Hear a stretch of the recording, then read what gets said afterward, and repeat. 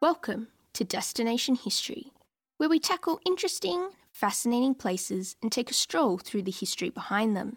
Probably most famous for being the home of the UK's monarch, today's destination sits in central London and is a tourist hotspot, balcony appearances by a variety of royals and the popular changing of the guard ceremony. This destination hasn't always been the monarch's official London residence though.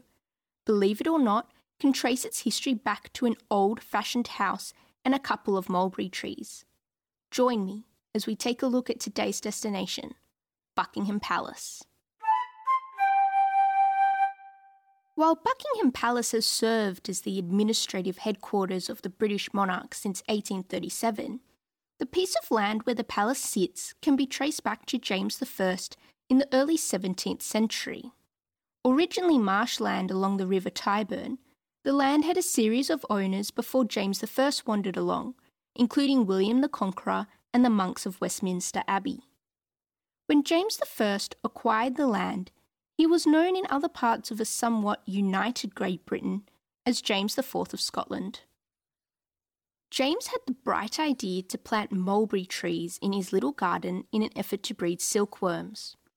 This was supposed to be an attempt in creating a rival to the French-dominated luxurious silk industry of the 17th century. James planted 10,000 black mulberry trees in a 4-acre grove, but James made the common mistake of a lack of research. He planted thousands of the wrong type of mulberry tree.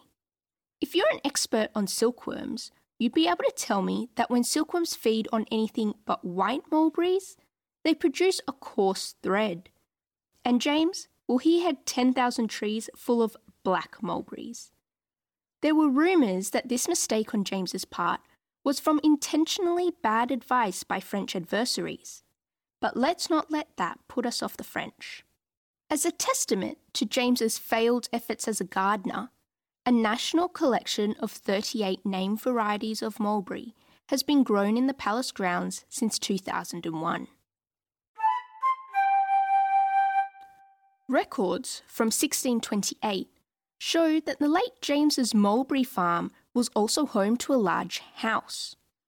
Throughout the struggles of deciding who was going to rule the people, it would seem that the monarchy lost control of the land, and it popped up in John Sheffield's possessions in 1698. But Sheffield found himself in the position I imagine a lot of privileged white men find themselves in.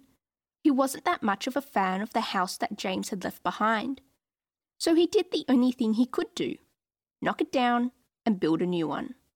Sheffield was made the Duke of Buckingham in 1703 and had the totally original idea of naming his house after himself.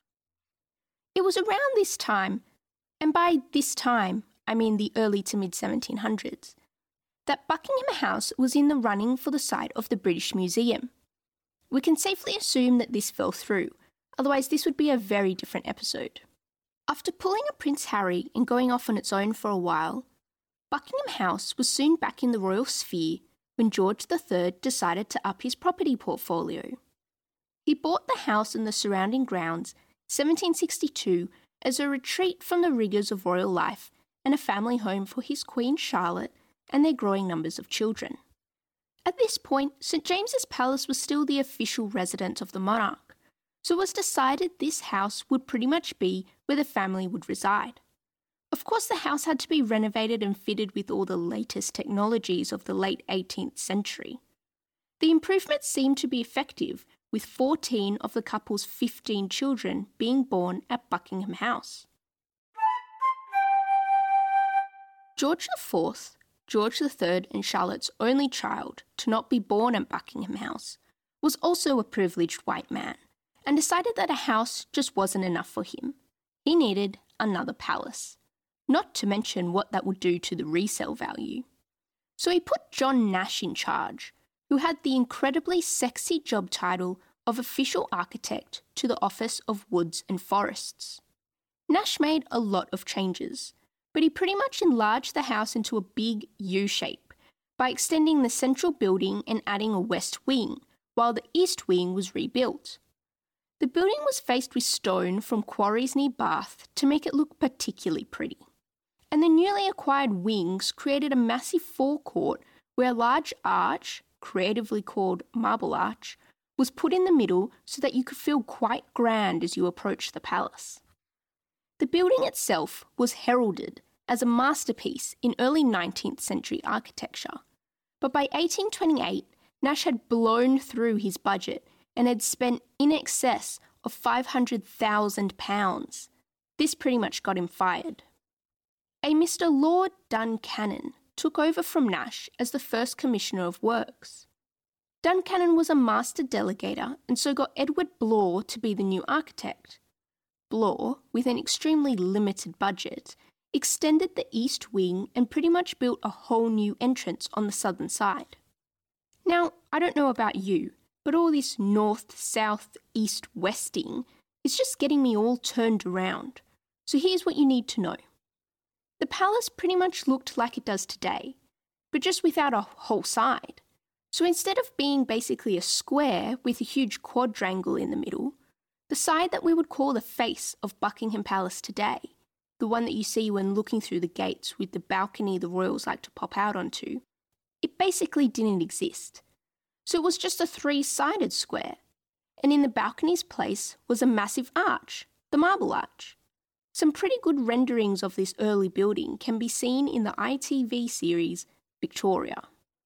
By this stage, George IV had died, and the new king, William IV, George's brother, really didn't share George's enthusiasm about having another palace, and definitely didn't like the idea of moving from his comfy abode at Clarence House.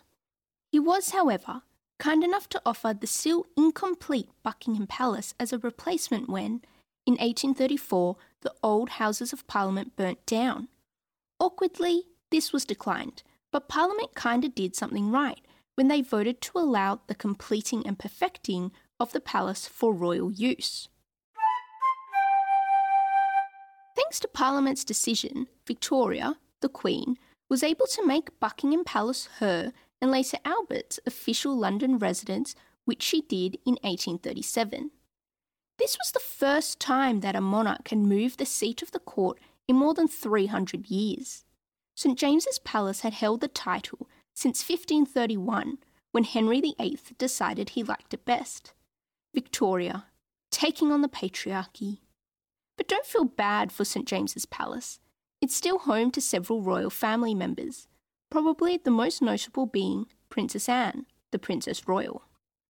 She'd only been queen for 8 years and she was popping out children like it was going out of fashion. But Victoria and Albert found that the entire palace they had to themselves just wasn't cutting it size-wise. Can you just imagine Victoria and Albert attempting to live in a 3 or 4 bedroom home today? It almost elicits a chuckle. Old mate Edward Blore was told to prepare plans for a new wing, which would effectively close in the grand forecourt. And that balcony we talked about not a minute ago, well, that was added at Prince Albert's suggestion. Great foresight, that guy. Queen Victoria was actually the first person to use the now famous balcony when she stepped out onto it in 1851 for the opening of the Great Exhibition, another Albert mastermind, which pretty much showcased the groundbreaking innovations being made in international manufacturing. Victoria also stepped out onto the balcony when she watched her troops depart for the Crimean War, and then again when she welcomed those lucky enough to return. Victoria, like many of us, came upon a cash flow problem for her renovation, and because the Queen does not go to the bank to ask for a loan, she did the royal version of Gumtree and sold the Brighton Pavilion. Now that her money issue was sorted, her space issue was not. Where the fourth side of the square was meant to go, they found the Marble Arch in the way. So what did they do? Well, I'll tell you. They didn't design around it or move the fourth side behind it. Nope. They decided that they were going to move it. And that is why, boys and girls, you can see the Marble Arch in the northeast corner of Hyde Park today. But just remember that it was kicked out of its home and forced to live out in the wilderness. Now here's a feature Charlotte didn't have in her modern Buckingham house. Electricity was put in 1883, only in the ballroom to start, but over the next 4 years it was installed throughout the whole palace. I would hate to be the palace electrician then or now. That's over 40,000 light bulbs you'll be replacing. The Renaissance-style interiors of the renovated palace led critics to describe it as the headquarters of taste.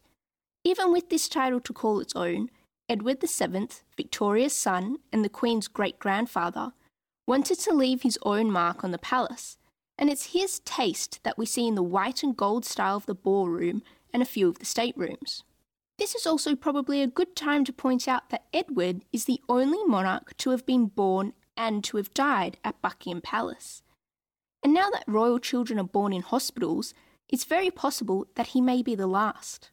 Continuing his father's tradition of leaving his own mark on the palace, George V, the Queen's grandfather, decided that the whole palace needed a facelift, this time with harder-wearing Portland stone. The procedure to change from the Bath stone, which had become quite worn from the terrible London pollution, took place in 1913. The forecourt that we see today, which is the bit of space that separates the royal balcony from the peasants behind the gates and where the changing of the guard ceremony takes place, was actually formed in 1911, when the gates that hold back those pesky peasants were put in, all part of the Victoria Memorial Scheme. Ah, Vicky, how you shaped us. 1914, with its face newly applied, saw the palace put right into the middle of the suffragette movement, when 20,000 suffragettes attempted to breach the palace gates so they could present their votes for women petition to the king. Why they weren't allowed to just hand it to him, I don't understand, but the whole thing resulted in several women being arrested and some even chaining themselves to the gates of the palace. It was the Second World War that brought out the stubbornness of the royal family. Basically, they refused to leave London, even when the palace itself was being bombed. The Queen Mother, who was going by Queen Elizabeth at the time, is recorded as saying, "The children will not leave unless I do. I shall not leave unless their father does, and the king will not leave the country in any circumstances." The palace received 9 direct bomb hits thanks to the Blitz, and decades later, Prince Philip created the Queen's Gallery from the bombed ruins of the private chapel. The palace was allowed to be a positive focal point for the celebration of VE Day, marking the end of the war. The family made about 8 balcony appearances throughout the day, with the princesses secretly joining the crowd for the final balcony appearance. A quote from the Queen herself, then Princess Elizabeth. "We stood outside and shouted, 'We want the king!' I think it was one of the most memorable nights of my life." The palace today is a pretty amazing building. Standing in front of it, you realise just how big the thing is. It makes you wonder what Victoria and Albert were on about. Throughout the palace, there are 775 rooms, but telling you the cool and exciting things about a whole lot of rooms is going to take way too much time than I can fit in this little podcast. But if you head on over to the Buckingham Palace website, there is heaps of awesome information on specific pieces of furniture and other items. But I will walk you through one of the most important rooms in any palace. The throne room in Buckingham Palace has had the pleasure to house countless balls, functions and audiences with monarchs, both of the past and present. The most important thing in the throne room is probably the throne chairs. They take centre stage and even sit on their own little podium. They are made from carved and gilded beechwood, and the upholstery is crimson silk damask. Just in case you didn't know, silk damask, from what I can figure, is a silk pattern weaved into the fabric as opposed to embroidered on top of the fabric. These chairs are so special that they have the silk pattern weaved into the fabric, and then on top of that, they have been embroidered as well. What have they been embroidered with, I hear you ask? Well, let me tell you. On one chair, you will not be surprised to hear that it is embroidered with the Queen's cipher. An E, I, another I, and an R. And probably equally unsurprising, the second chair is embroidered with a P, for Philip, of course. The Queen's chair was made in 1953 for her coronation, and Prince Philip's chair was made after the coronation because him sitting down clearly isn't as important. The Queen's cipher is also known as the Royal Cipher. You can actually see this on the back of all coins minted in the Commonwealth, post stamps, post boxes, particularly the pillar post boxes, and medals, among other things. The ciphers are generally put up on buildings commissioned by the monarch as well. Each monarch has their own individual cipher, and if that stuff interests you, there are some great resources out there on how and why they were created. I can highly recommend the Postal Museum website. They've got some great nuggets of information. But basically, the cipher stands for Elizabeth II Regina, which can be translated from the Latin to Queen Elizabeth II, and has been generally used to mark a monarch's time on the throne. You will probably also find royal ciphers on a couple of buildings here and there if you take a closer look. Each of the ciphers is encircled by the Garter circlet, which was taken from the Order of the Garter, the oldest and most senior order of chivalry in Britain. You may have seen these guys in photos or on TV. They're the ones that have those weird fluffy hats with massive fluffy feathers sticking out of them, and the circlet is topped with a crown. Now, if we wander off from the thrones and head towards one of the corners of the room, you'll also see Queen Victoria's throne. This one was made in 1837, also from gilded wood, but her upholstery is crimson velvet with lacework. And the chair is a bit more showy and decorative, with the whole top rail of the chair carved with a crown, VR, Victoria cipher, and the three national emblems, a rose for England, a thistle for Scotland, and a shamrock for Ireland. Now, I'm about to throw some numbers at you, so don't be alarmed. You already know that the throne room is just one of 775 rooms that Buckingham Palace has to offer. Within those 775, you have 19 staterooms, all of which can be viewed by the public when the Queen goes on holiday to Balmoral and the palace is opened up to the people. There are 52 royal and guest bedrooms, 188 staff bedrooms, 92 offices, and approximately 78 bathrooms. Those numbers I just read out to you only cover 429 of the rooms, so it's your guess what the other 346 rooms are used for. Oh yeah, and the palace has 760 windows and 1,514 doors. The building itself takes up 830,000 square feet, is 180 metres long across the front, that balcony again. The building is 24 metres high and 120 metres deep. This includes that central quadrangle. The palace sees more than 50,000 visitors each year as guests of Her Majesty for garden parties and other events. Who knows how many people actually wander past just to have a look. And to end, here's a fun little fact. Brian May sang God Save the Queen from the rooftop of the palace to mark the Queen's Golden Jubilee in 2002. What a sight that would have been. I mean, I suppose we can all imagine it, but it's just not the same. Queen singing for the Queen. If you had fun and feel as if you learnt something, give us a subscribe and a review. And even if you didn't learn anything, or even like us, give that button a click anyway. You can find us by searching Destination History in all your major social media platforms, podcast providers, and Google.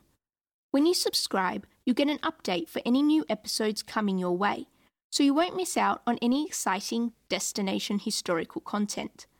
And all links spoken about, images and resources used can be found on our website at destinationhistorypod.com. See you next episode.